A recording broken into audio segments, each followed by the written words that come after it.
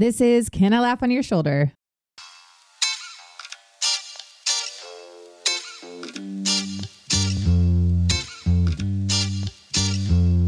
Hey, welcome to Can I Laugh on Your Shoulder?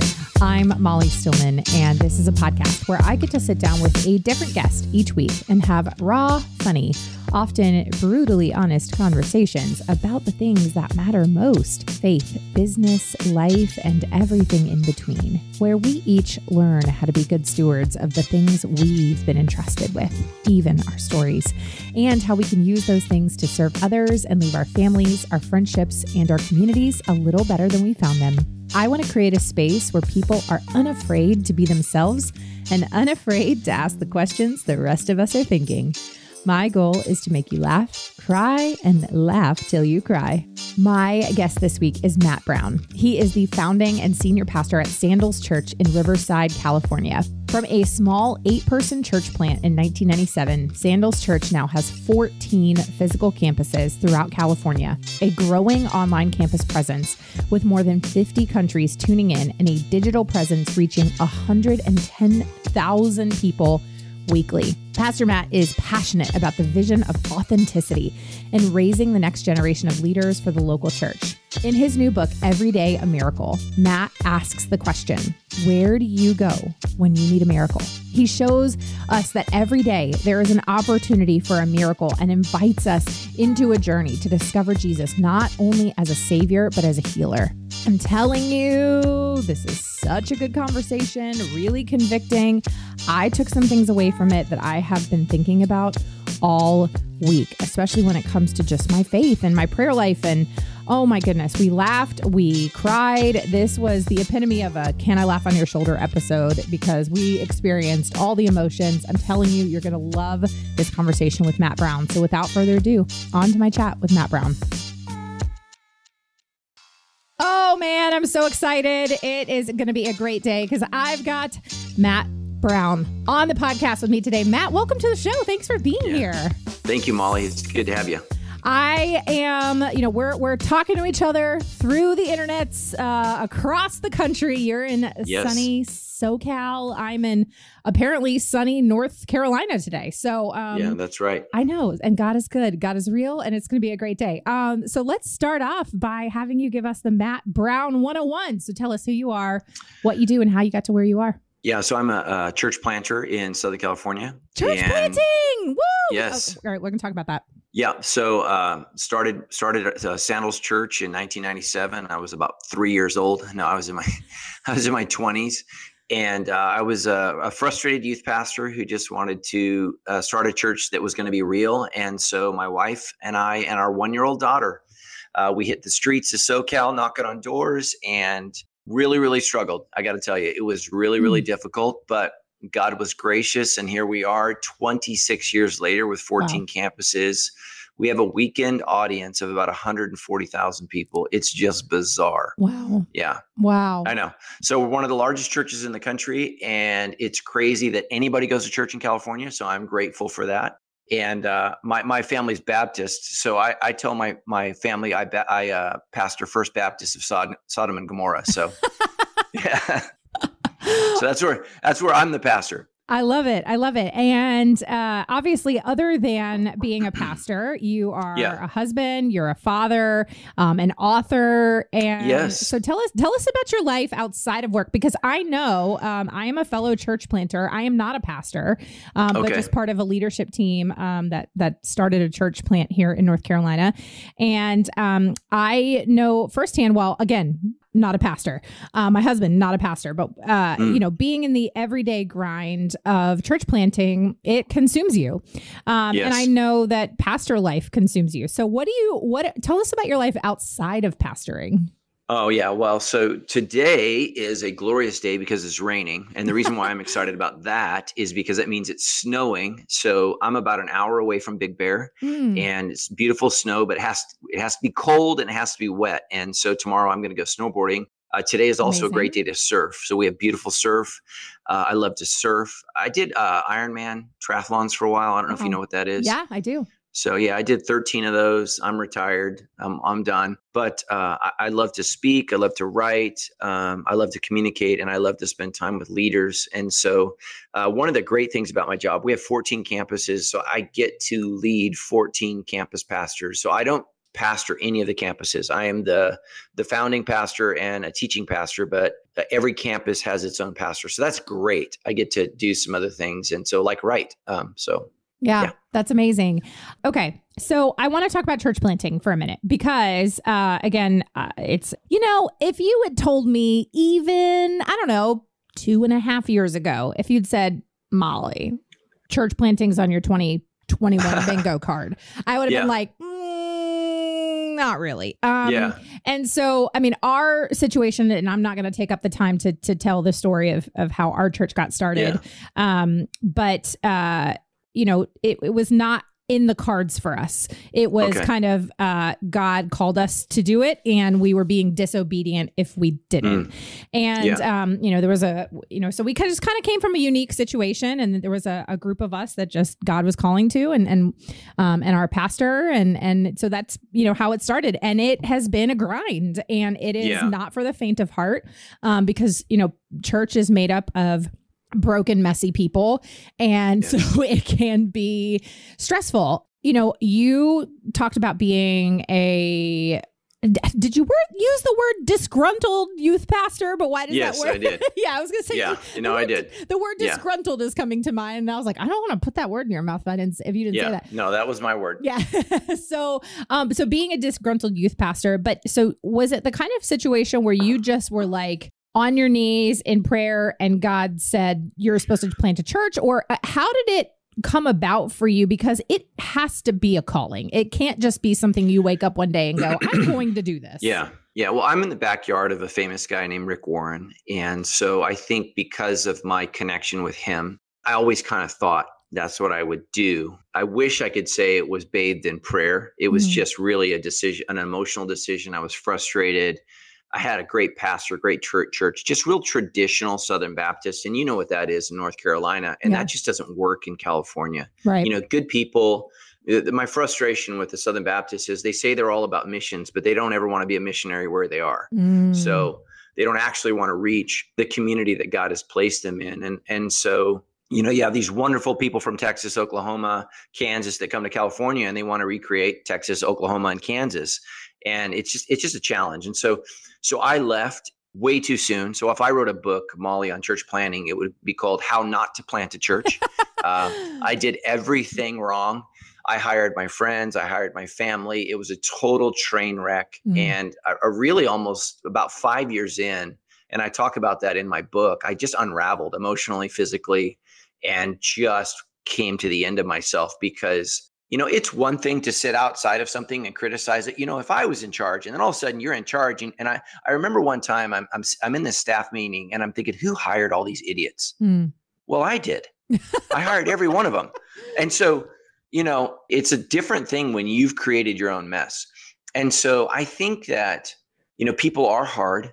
I had a very real encounter with God where I was very aware of my sin and I knew I needed to change. A lot of people don't have that. They just have not come to the end of themselves. Yeah. And then you get into church with those people and they think they're pretty good. And, I would never hurt you. It's like, yeah, but you just put that knife in my back. So I think you did.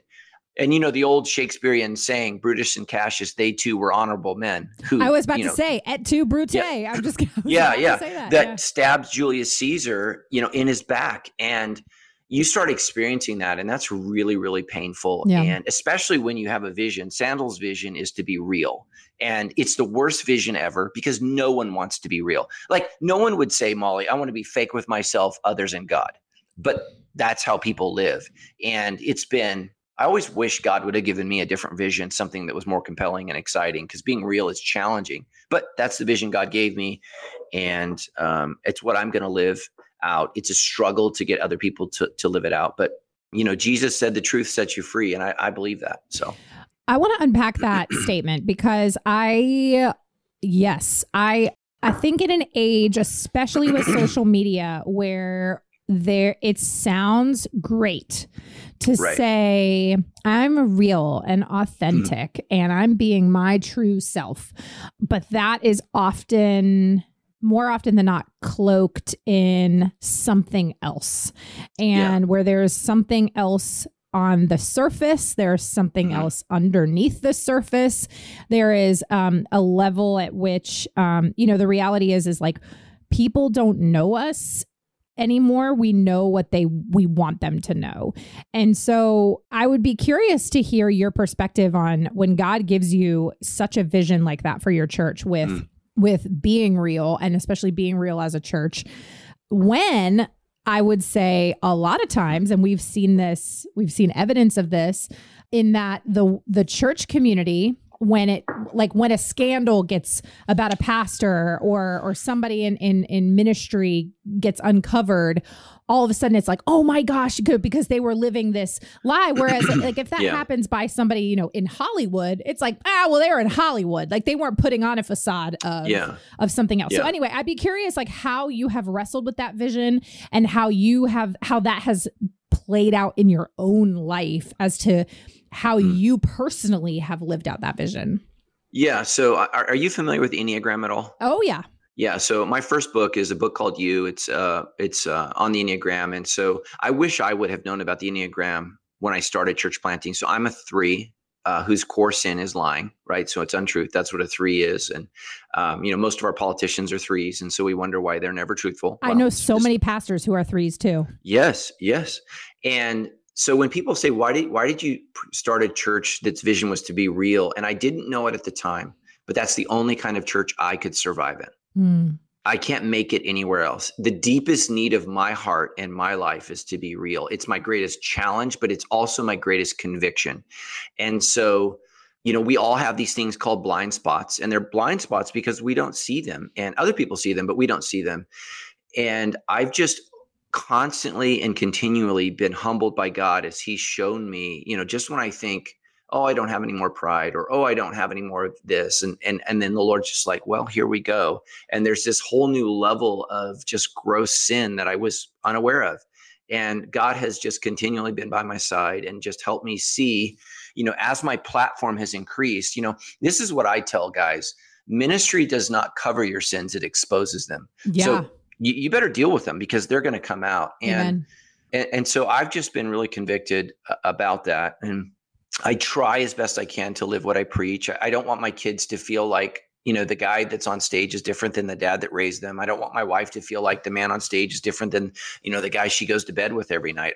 I want them, and my church knows I'm not perfect. I make mistakes. And sometimes people have a hard time with the way that I preach. I don't know if you've had a chance to listen to my messages, but I'm very real. And I don't talk about, my struggle 10 years ago. I talk about my struggle this week. Here's where I was. And I tell my church when I blow it and when I mess up and when I'm struggling or processing, and hopefully inviting people into that process to change, because I say this all the time. If you want to heal, you got to get real. And that's just the only way it works. Right. So. And confession is such an important key piece of this that often, sounds great on the surface. And we see it all throughout the Bible about the power of confession and repentance. And yet it is so much more difficult to actually practice and to... Oh, man. Yeah. So, I'm going to give you a personal real life example because, again, while not a pastor, feel like I need to just reiterate that, but I do have the opportunity to preach at my church regularly. And, I lead, a couple of ministry teams and things like that. So I'm in leadership. And so my kids are 10 and 8 or almost 8. And so, and they are with us every single Sunday morning. Like when my husband pulls the trailer because we're a set up and tear down church, which is grueling.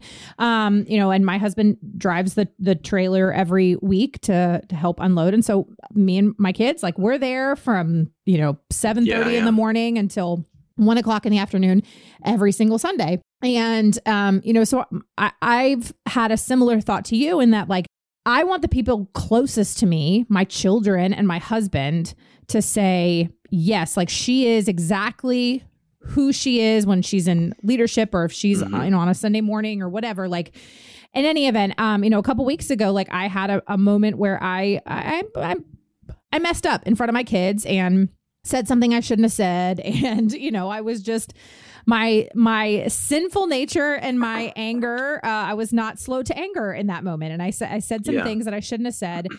And like later on, I had this moment of where I just really felt that voice of the Lord back there going, you need to have a conversation with your daughter. And so I sat her down and I just confessed it. And I said, I really screwed up in this moment. It's not an excuse. Like, here's what happened, but I've spent some time with the Lord and I feel really, and I didn't try to like over spiritualize it, but I also was honest about, just where I was and how God convicted me. And I apologized to her. And it was just such a sweet moment where she was like, no, mommy, I understand. And then of course, like 30 seconds later, I think we're having this moment and she's like, can I go watch a show? And I, so you're just like, okay, but I want to model for my children too, like the confession and repentance piece, and then assure her I'll mess up again, but I'm going to do everything I can to prevent that from happening again. Yeah, no, totally. So, James 5:16 is a huge verse for our church. Confess your sins one to another so that you may be whole and healed. Yeah. And one of the most radical miracles I've ever seen in my life, and I talk about in the book, it's this, it's actually my niece. In the book, they say she's a couple months old, but I think she was 8 weeks old. So like new. Yeah. And she had a stroke and a heart attack at my sister-in-law's birthday party. And we did CPR on her. And for all your listeners, you got to be really careful when you do CPR on an infant. We blew holes in her lungs. So, in trying to help her, we actually almost killed my niece. And it was just this terrible, terrible scenario. And basically the hospital said, there's nothing we can do. And so my brother said, can we come and anoint her with oil and pray over her? This is California. It's just not, most doctors aren't Christians. And so we called all of our pastors together. And so we had to scrub in and, get in gowns to go in to pray over his daughter. And she's in this oxygen tent. And before we go in, my brother says, okay, let's all confess our sins. And we just went around in a circle. And I don't remember what everybody confessed, but generally it was, Lord, I'm not sure you're going to do anything. Like, I'm not sure this prayer is going to work. And we go in there and we pray, and she is out of the oxygen tent an hour later and totally healed. Wow. And it's that confession piece. And I'm so grateful that my brother, he was so desperate for a miracle, but he just said, hey, remember what James says, the prayer of a righteous man is powerful and effective. Well, the preceding verse is confess your sins one to another. And so we did that. And, my niece, she graduated from college. She works in marketing in Chicago, but we would have lost her. But I'm so grateful for that. And for 10 years in Southern California, I would run into doctors and surgeons. They'd be like, hey, aren't you the pastor of that guy where that girl came back to life? And I get doctors asking me that, but it came through confession. And I truly believe that. And confession doesn't guarantee a miracle, but lying hinders miracles. So, wow. Yeah. So I'm a big, big believer in confession, what you're saying. So it's huge. That is, to our kids, to each other. Yeah. That's incredibly powerful. And I think also is kind of the perfect segue into talking about your book, Every Day a Miracle. And in particular, one of the reasons I wanted to have you on this podcast is because, I don't have everybody on my show, not to be like, you're very lucky, Matt. I'm just kidding. Yeah, I feel blessed. But one of the things that really struck me about you and about this book, Every Day a Miracle, is this is a conversation in particular that we have actually been having in our church pretty regularly. So every Wednesday night we do a prayer meeting. Every Wednesday night at 7 p.m. we do a prayer meeting, and we have since we started. And a prayer that my husband prayed on the prayer meeting and has been since echoed by so many that join us every week was probably 4 or 5 months ago, where and my husband's a man of few words, if you know what I mean. Like he will only speak if he really feels like something important is going to be said. So when he prays, like my ears perk a little bit because I'm always kind of like, what's he going to say? And he said, he was like, Lord, I want to see a miracle in Generation Life Church. And he said, I believe that you still do miracles. And I want to see an undeniable miracle that, cannot be explained to anyone in our church or to anyone around us other than the move of God. And so it's kind of led to this really interesting conversation. And so we're each and every week, like we are just praying, and praying for a miracle keeps coming up. And so I love this topic because it can feel woo-woo to some people. But I love it because I read the scriptures and we see miracles over and over and over again. And yet there's nothing in the scriptures that say that they don't still happen. We know that they still happen. So if we know that this is true, that these still happen, how? And so anyway, so that's why I wanted to have you on the show. So I'd love for you to kind of just kick off this part of the conversation, for you to just sort of share, like, where did your heart for this book come from, and your drive in particular for this topic that can feel a little uncomfortable for some people. Yeah. And I think that, whenever churches get into the miraculous, they tend to get weird. And so that's just kind of the thing that you got to be careful of. And so what I would just say to all your listeners is, I'm not one of these just super uber charismatic people that's always believed in miracles. I would say I'm a Baptist who has been compelled by repeated evidence that they happen, that miracles are real and they happen every day.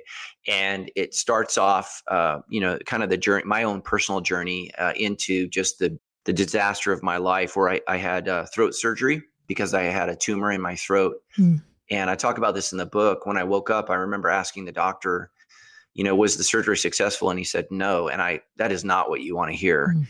And I said, what do you mean no? And he said, we found nothing. There's nothing in your throat. He said, the tumor's gone. And I said to my doctor, I said, how can that be? And he said, you're a pastor. You tell me. And it was just like, whoa. And so that just kind of kicks off this journey of, okay, who is this Jesus? What have I missed about this Jesus? And then how do I invite this miraculous Jesus into my life? And what I would just tell all your listeners, the book is just really upfront. I cannot guarantee the miracle you want, but I do guarantee the miracle you need. And God repeatedly does that. And God answers every prayer with yes, no, or wait. There's no such thing as an unanswered prayer. The second you pray it, God says yes, God says no, or God says wait. And then I go into, how do you wait? How do you know what God's will is? And then, the book ends with just one of the most bizarre things I think your listeners will ever hear. And it's bizarre because it happened to me. And if I wasn't there and I didn't see it, I couldn't believe it. But chapter 12, I saw God bring a young boy back to life from the dead in an OR, in front of doctors, anesthesiologists, nurses, medical professionals.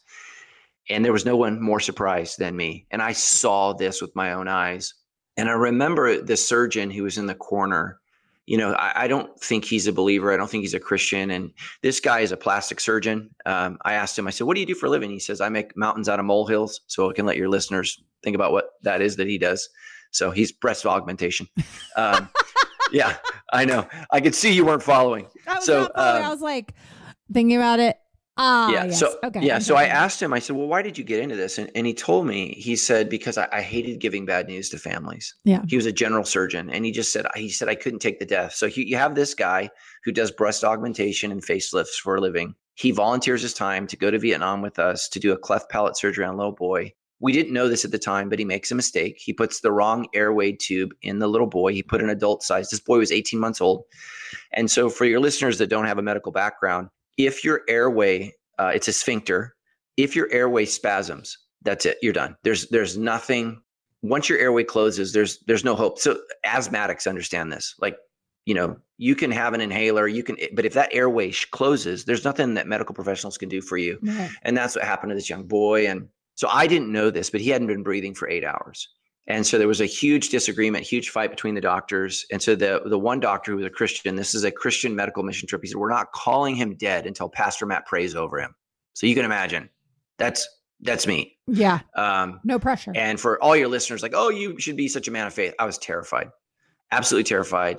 I scrub in, I go in there. There's a huge fight, huge disagreement. Doctors are screaming, literally pans are flying because some of the doctors are concerned. We're in Vietnam. They're concerned we're going to go to jail. Right. Because we're not wanted there. We're Christians. We've killed a kid. He should not have died. And so anyways, I say this prayer. I go into detail in the book about all the details, but I remember when I was done, Dr. Harbison is in the corner crying because he did this. And he looks at me and he says, it's just like in the Bible. Those were his words. It's just like the stories in the Bible. And this kid came right back to life and no brain damage, no issues, totally fine. Wow. And was without oxygen for 8 hours. And I just remember, like, how do I even go about tomorrow after something like that? Like, how do you, when you experience something like that, like, what do you do? And it's why I think the opponents of Jesus said, well, he does this by the power of Satan, because you can't argue with it. So you have to argue the source. And so I knew God had done something crazy. So then COVID happens.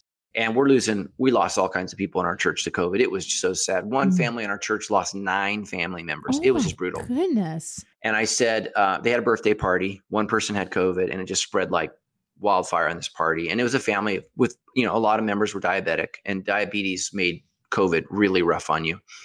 And I said, we got to do a service on healing. And my leadership team's like, what are you talking about?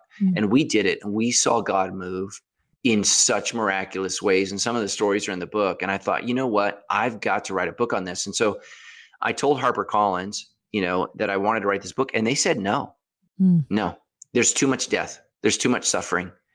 And so it got shot down. I had to go all the way to the vice president of publishing. And I said, I think this book needs to be written. And I explained why, and I shared some of the stories. And so they gave me the green light. So, thank you for a non-Christian company saying, okay, we're going to tell this story. And we're going to let you share this. But what I would just say is miracles remind believers. And I think about your husband's prayer that God is real, God is still moving, and God is still working. And we all need the miraculous to encourage us. We just do. Right. And so for non-Christians, what it does is miracles don't answer all the questions. They don't give us all the answers, but they cause us to ask deeper questions. And what I've learned, and why this book is so important, especially for you as a church plant, is people that don't go to church aren't interested in church. I don't care how clever your sermon series is, how powerful the church is, how funny the communicator is. What drives people to church is pain. And, I think about our neighbors. She's an atheist and he's Jewish, and she's battling mental illness. She's struggling deeply. And I don't want to comment any more on that, but she's having some, either some real hallucinations, or she's seen some very real things that are scary. And I just told her, I said, look, I'm not a psychiatrist. I'm not a doctor. I said, I don't know what this problem is, but Jesus does. Would you let me pray for you in the name of Jesus? She says, yes, please. Her Jewish husband jumps up, comes over, lays hands on his wife as we pray. And that's the thing, is when you're desperate, it doesn't matter if you're Muslim. It doesn't matter if you're atheist. It doesn't matter if you're Baptist.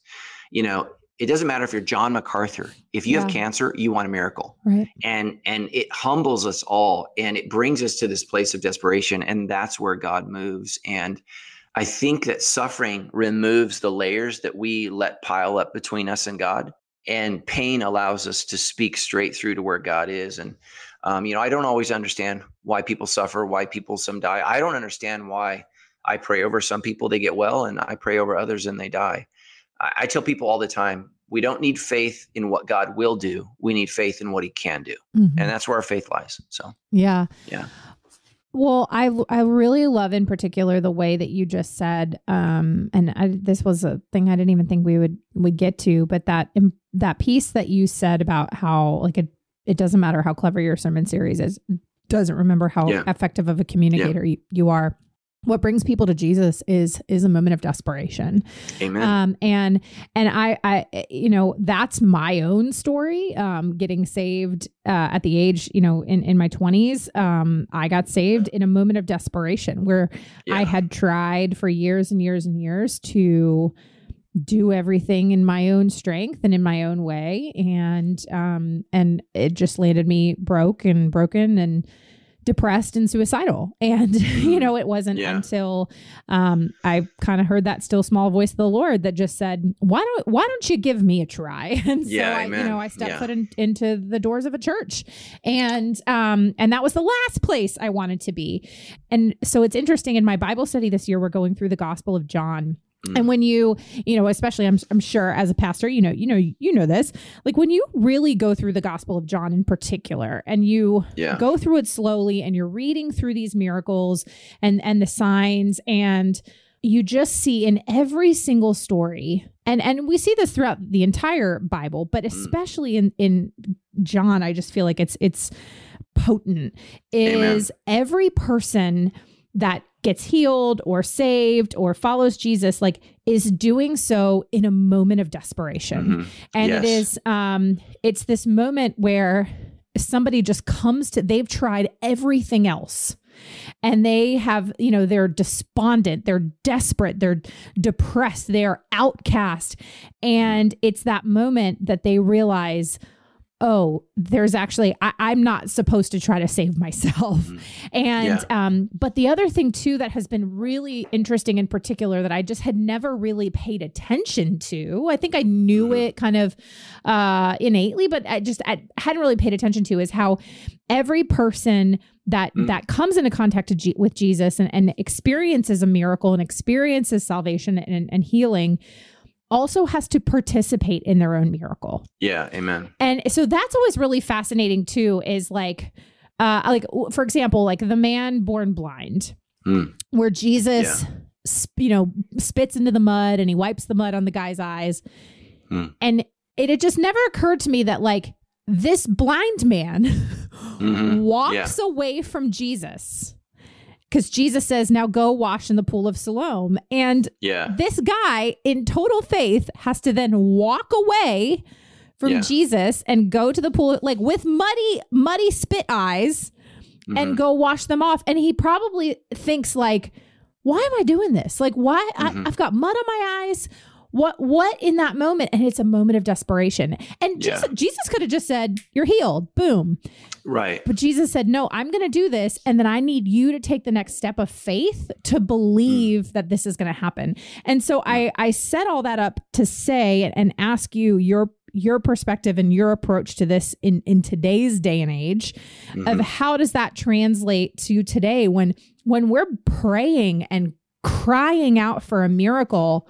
What does it look like for us as believers today, or people who are desperate to do our part in the miracle? Do you know what I'm saying? Yeah, amen. No, absolutely. And so I actually have a chapter on it, and the story is Natasha, and she's an 18-year-old girl diagnosed with cancer. And she was told, don't worry about it. It's non-Hodgkin's lymphoma. A lot of kids get this. You're going to do 1 or 2 treatments and you'll be on your way. Well, 10 years later, she's not on her way. She's an 18-year-old woman. She's ravaged by 10 years of chemotherapy and all kinds of experimental drugs, lost her hair multiple times. And she comes in my office, and I've known her since she was a kid. And she said, the City of Hope, it's the leading cancer hospital in California. She said, there's no hope. They gave me 3 weeks to live. And she slides me this photograph, and it's a CAT scan of her body. And she looks like a Dalmatian dog. I mean, there's just black spots everywhere. And she just said, I don't want to die, Pastor Matt. And she just says, will you pray with me? And I call it the soul cry, because what desperation does is it removes all barriers between us and God. And in the book, it's a powerful chapter. And a lot of people don't understand, why do I need to repeatedly pray? And repetition, it's not so that we're heard because we repeat. Repetition allows me to truly mean what I say. So think about Isaiah 6:1, holy, holy, holy is the Lord God Almighty. So it's in the third time that we understand, okay, something is being said here. And so she just starts screaming out, I don't want to die. I don't want to die, in this prayer session. And it was hard to hear. Her husband was there. 2 other pastors were with me, and we're just all weeping. And I said in the book, she became the pastor and I became the student. And I watched her be heard by God. And so she gets done with this, just screaming, I don't want to die, heal me, Jesus. Screaming, I don't want to die, heal me, Jesus. Screaming, I don't want to die, heal me, Jesus. And then it's my turn to pray. And I just go, there's nothing left to be said. And I just said, Lord Jesus, you've heard her, and we anointed her with oil. That's 4.5 years ago. And she's still alive. She's still doing well. And God heard her and extended her life. And I just think it's so, so important. If you want to heal, you got to get real. And that doesn't guarantee, because I've heard other people pray and they went to be with the Lord. Ultimately, God is God. We are not. We don't give orders to God. We make requests. But I have seen God answer prayers, and it's just this. It's so important that we're real. And I can't tell you how many people, when they pray, if they're honest, They're more worried about what everyone else is hearing than what they're saying to God. Yeah. And I would just say there's a very little chance of that prayer being answered if your audience is the people around you and not the God in heaven. And the soul cry is when it's just God. And she didn't care. She didn't care that snot was running from her nose to the floor. She didn't care that her eyes were puffy. She didn't care that it was an ugly cry. She didn't care. She cared about being heard by God. And I got to witness that. And it's truly one of the most powerful prayer moments of my life. And she's actually going to be with me at the book launch. And I asked her to be there. And she just said, Pastor Matt, God continues to do miracles in my life every day. And I just love this gal, appreciate her and her husband, Kyle. They're just good friends. And it's just so amazing to see God. And that's what I would tell your audience. We pray to God. And if you need a miracle, here's what I would say. What do you have to lose? Like, I don't understand why people don't pray. Like if you need a miracle, ask for one. And we ask for miracles because God has the power to say yes. And I've seen him say yes.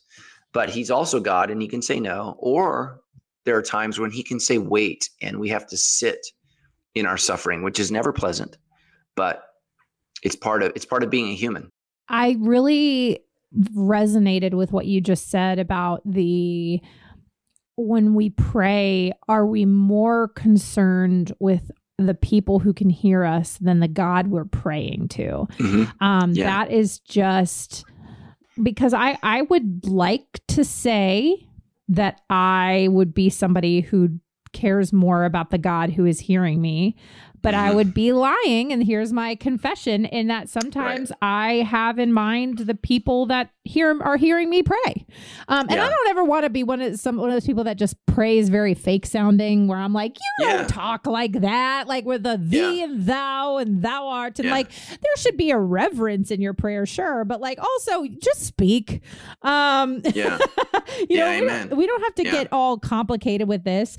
And in fact, there's a story in, what is it? Is it Nehemiah? No, Jeremiah 20. No, 2 Chronicles 20, when you have King Jehoshaphat, who I think it's 2 Chronicles 20, could be 1 Chronicles 20. Forgive me, y'all. I don't have my Bible in front of me. Where this was what we did in my Bible study last year. And this, honestly, again, I'm not perfect, so I've not done better since then, but it changed the way I think about prayer, and it changed the way I pray. And that is, King Jehoshaphat, he's got this army that is coming at him, and it just, the odds are not in their favor that King Jehoshaphat's going to lead the Israelites to victory. And he's in a moment of desperation. And he actually says something to the effect, I'm paraphrasing, but basically like, Lord, we don't know what to pray, but you do. And so hear the cries of our heart. And that in particular has really been my approach in so many ways to prayer in the last year. When somebody says, will you pray for me over a particular situation? And a lot of times I'm like, I don't know what to pray in this situation. And sometimes it'll be something as simple as, Lord, I don't know what to pray. But you hear the cries of our heart over this situation. I don't know what to pray, but I'm going to just lift up this whole thing to you and just trust that you hear us. And I think what that also does, and I think to your point, and it's something I know you talk about in your book, is like, when you trust and you worship the great healer, no matter what his plan is, by having that moment of just saying like, I don't know what to pray. This is no longer in my hands. It was never in my hands to begin with, but now I'm really leaving it at your feet. I am trusting and I am worshiping you no matter what happens. And there is something that happens when it transforms your own heart, Amen. And that's just, that is so powerful. Yeah. Amen. I love it. I'm going to take a quick break from this conversation with Matt to let you know that, man, this week, if you're listening to this, when this episode comes out this week, I have been recording my audiobook. So if you're listening to this podcast, you probably don't completely despise the sound of my voice, even though, it's a weird feeling when you hear your own voice played back to you because you're like, do I sound like that? Anyway, so if you like the sound of my voice, if it doesn't completely turn you off, I am recording my own audiobook and you can pre-order my audiobook right now. So if you have an Audible subscription, you can get it there. You can get it wherever basically you get audiobooks. So you can just search for If I Don't Laugh, I'll Cry, How Death, Debt, and Comedy Led to a Life of Faith, Farming, and Forgetting What I Came into this room for. And you can pre-order the audiobook right now. And on March 26th, 2024, I guess at midnight, I don't really know how that works. So I'm just being totally honest with you.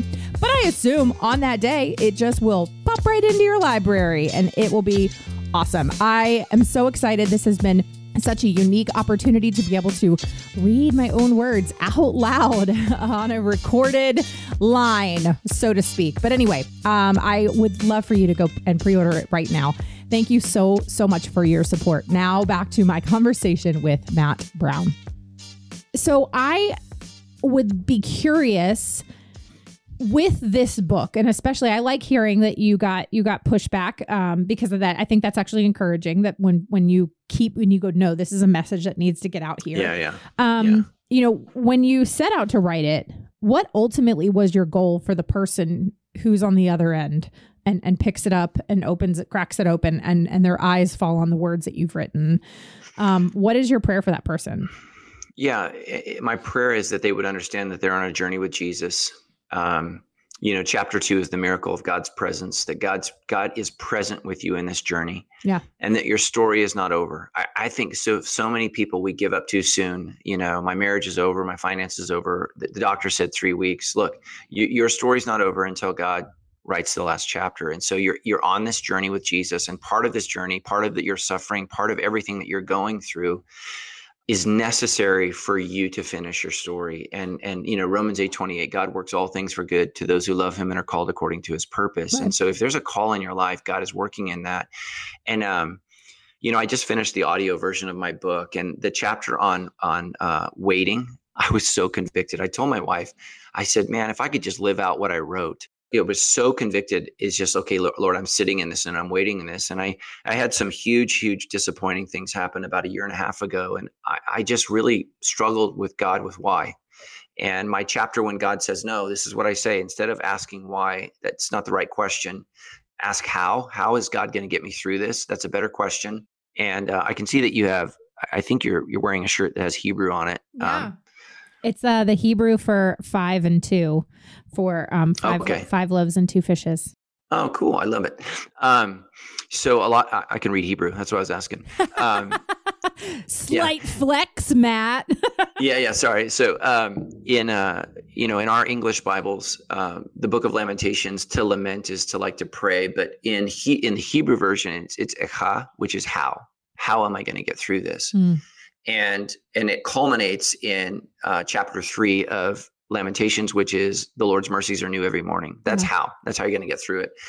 And so I went through some real disappointment, and it's just so interesting. Here I am 2 years on the other side of something where I just was really confused. And I realized 2 things. Number 1, I needed to go through it. Number 2, I couldn't have written that book had I not gone through it. So nobody wants to read a preachy healing book, where you just feel bad. Oh, okay, I need to have more faith. But there's actually a journey that the readers and listeners will be going through as they trust God. And one of the big things I get into, and I'm really hopeful in this book, is chapter 10 is the complex nature of healing. And I think in church, we think everything's solved with a prayer. And at the doctor's office, everything's solved with a pill. Well, what if we need both? What if we need medical doctors and Christians to come together? And there's so many Christians out there that they don't have the mind that they want, and they're just so opposed to any kind of medication. And what I tell, families in my church that are opposed to medication, I say, well, you have a kid that needs glasses. Have you prayed for them to not need glasses? And they're like, no. I was like, well, why is that? Well, because they need them. Well, some kids, after we've prayed, need medication. And, but then on the other side, I think our hospitals write prescriptions way too fast, and they don't encourage the work. And I talk about this in the book. I work out at a gym, and a lot of the young men, unfortunately, use steroids. but I use that as an example. If you just take steroids and don't work out, you won't change your body. You have to do both. And for far too many people, they're on medication, but they're not working out their mind. They're not working out their heart. They're not doing the work to change. And I talk about the story where Jesus heals the man with legion. You know that story? Yeah. And I think as Christians, we misunderstand. So as a Christian, we say, well, he had many demons. And as a psychiatrist, you would say he had multiple personality disorder. But Jesus does three things. The first thing is he identifies, he says, what is your name? And diagnosis is so important.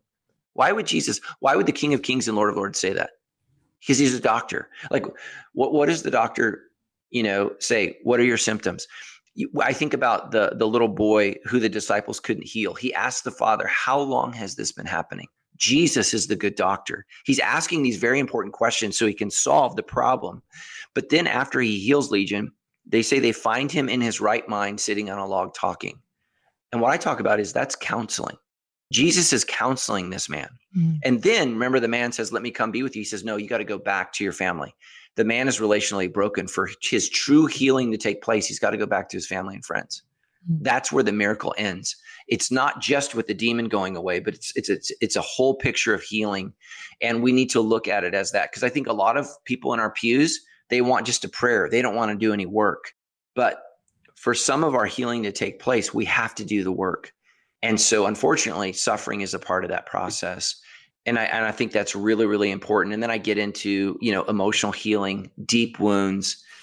I've had a pretty crazy life in the ministry, and I did a ministry that reached out to women in the porn industry and to strippers. This is probably 15 years ago. They did a reality TV show on it, and it was before reality TV it didn't do very well.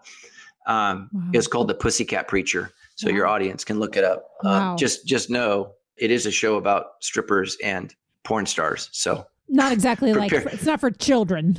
No, yeah. Prepare your eyes visually. But out of that, I discovered how hard it is to truly help women in that industry. But out of that, I developed a friend in the book. Her name is Mackenzie. I changed her name because I didn't want her to, get any backlash from the people that she was in the industry with. But it took 10 years before we shared a hug. 10 years, because every physical interaction with a man is so painful. And she had been hurt by men that said, hey, I can trust you. And I just talk about how long that process is. And for so many of us, we have people that have been abused by their parents, neglected, divorced, cheated on. And we're like, get over it. You prayed. You got to let it go. The past is the past. And it's like, look, man, we've got to walk with these people slowly, because a broken heart heals slowly. And so that's just one of the things I talk about. And God's okay with that. And God moves in that. And I talk about the woman who had bled for 12 years in that story, about how her journey of suffering ultimately led her to the moment of healing, but she needs that. And so I'm grateful for Mackenzie, and I'm grateful that she let me share her story. And I'm grateful for a couple in our church who moved her from her state to their home. Imagine bringing in a prostitute into your home with 2 children. You're a wife, you have a husband. Okay. Yeah. Think about that. But ultimately it was through their love and their support. And then I was in small group with Mackenzie for 10 years that she changed. Yeah. But, God's healing was way slower than I wanted, but it was exactly at the pace he wanted. And so I think sometimes we think instant is everything. And so what I say in the book is, you got to remember, when you're praying for an instant prayer, you're praying to an eternal God. He works on a different timeline, and we have to embrace that. Yeah. And so there's just so many great stories in the book. And I'm so grateful for all the people that the brave people that let me share their stories just about the radical miracles that God did in their life. And my hope is that the reader would say, okay, where might God move miraculously in me? I think about your husband. Where might God move miraculously in our church? And just being open to what that is, and sit back and watch God move, because it's amazing. It's amazing what he'll do. Yeah. Amen. Amen. I really, I in particular, I connected so much with what you said about, the importance of the both and, the prayer and the medication. Yeah. If that's what you need. The counseling, I always say, I'm like, Jesus and a therapist is great. Yes. Amen. Jesus and a therapist all day long. Because for me, I was, probably 8 years into my walk with the Lord before I ever stepped foot in to meet with a counselor. And it was, I had been walking with the Lord for about 8 years, and we experienced deep suffering in our family and some loss. And at the sweet encouragement of a friend, she said, I think you should probably go see a counselor. And so I did. And it was a Christian counselor. And I remember I thought that I was going to meet with this counselor to talk about one thing, when then as we began to talk in our first session and I was unpacking, all of the grief of my teenage life and losing my mom at 17 and all this stuff. And she was like, I think we have a lot more to unpack than just this situation. Looking back, and I think for me, like, true spiritual freedom through suffering, I really came after I went through counseling. And it was like being able to sit down with a counselor and have the scriptures there to support and guide me, while also having a godly person to sit there and counsel me through that, was a key piece. And so often, I love your analogy of, like, you work out at a gym and, like, you can take steroids all day long, but if you're not working out, like, it won't do anything. It's not going to do anything. But, same thing with, like, you can work out 5 days a week, but if you're going to McDonald's right after you go to the gym, like, you're not going to see results. Like, there's a couple of components that are at play here. And I think that just, man, I think that really kind of even sums up everything we've been talking about today, from the being real piece, is like, we can be real all day long, but if we're not actually, like, confessing with, trusted people in our lives, I mean, this isn't to say you listening need to go on social media and, like, air all your dirty laundry. I would encourage them not to do that. Not a good idea. But to seek out a godly counselor, or talk to your pastor, or talk to a trusted friend. And I always also caution, I'm sure you do as well, is like, you got to also know that person that you're confessing this to. But that confession piece that goes along with being real and being who we say we are, in addition to putting in the work in order to see God's miracles. But then at the end of the day, learning to trust and to worship the great healer, the great I am, no matter what his plan is for our lives. I mean, that is hard. It is better said than done, but it's like any other muscle that you work out. The more, it's a spiritual muscle, and the more that you work that spiritual muscle out, the stronger it will be. Yes. Yeah. Amen. Oh, that's a good word. Man, this is so good, Matt. This is so good. Okay. Well, how can people connect with you? Where can they buy your book? Is it already out? When does it come out? Yeah, March 5th, but you can pre-order. Right. You can pre-order now on Amazon. You can go to my webpage, everydayamiraclebook.com. I have some free leader tools. The book is great to go through with some friends, like your husband. I would encourage your leadership team. Okay, so he's praying for miracles. Let's go through this book together. Let's talk about this and go through it together. So I wrote it. I try to give as many materials as I could for free. A lot of authors buy the book, then buy the workbook, and there's nothing on that. I try to put it all in there for free so that people could just spend the $20 and go. It's on audio. So if you have an Audible account or something, you can get that. So they can connect with me on at Matthew Stephen Brown. That's my Instagram. I have my own podcast, the Debrief Podcast, where I answer basically hard biblical questions and relational questions. And so it's kind of a Q&A podcast. I have some guests from time to time. And then, they can follow me. They can watch my sermons for free at sandalschurch.com every single week. And that's where we've seen the biggest growth. I remember thinking, when COVID happened, we had 20,000 in 2019 for Easter. And I was like, oh my gosh, that's so great. And then the next year we were closed. And I was like, Lord, what are you doing? Yeah. Well, we had 500,000 people watch Easter sermon on Easter. So God's always doing something. Yeah. And so, so just trust God on that. And I try to do as many resources as I can for free, but I'll be praying for you and your church. And I just appreciate you. And I love the name of your show, Can I Laugh on Your Shoulder? It's so great. Thank you. So great. Yeah. It's one of the most creative things I've seen. So I love it. Thank you. I really appreciate that. I was just last night, my daughter said, she was like, what does that mean? what does that mean? Yeah. And I was trying to explain to her. I was like, well, it's a play on the whole phrase. Yes. Like, can I cry It's on your hilarious. shoulder? Yeah. You know, that's my whole thing. And as a fellow author, my first book comes out in March as well. Ooh, what is it? It's called If I Don't Laugh, I'll Cry. And Ooh, I love it. I can't wait to get it. yeah, so it comes out March 26th. But I'm sharing that as a fellow March author.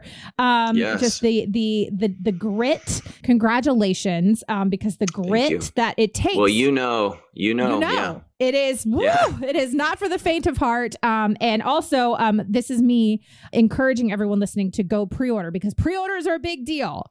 I know. I didn't know that, but yeah. So for your audience, just so when you ask them to pre-order yours, it affects how many they print and how much money they put into marketing, and they don't tell you that, but it does. It does. So if you want to see Christian books do well, you need to support them with pre-orders. That's right. Yes. That's right. That'll preach, Matt. That'll preach. Amen. Yeah. All right. Well, awesome. Well, for the listeners, I will, and those watching on YouTube, I will make sure to include all of those links and everything in the show notes. But Matt, this has been a pleasure. Thank you so much for being here.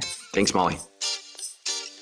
I hope you loved this conversation with Matt Brown. Man, what an inspiring episode. I am going to be thinking about this for a long time. I tell you. I would love to know what you loved about this episode. Will you let us know on social media?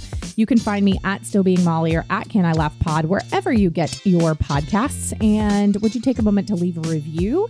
Leaving a review really does help me to know what you're liking and how the show is impacting you. And also, now in 2024, these episodes are on YouTube. So if you ever want to see what our guests look like, or you just want to watch this conversation, you can go to my YouTube channel. I'm youtube.com/stillbeingmolly.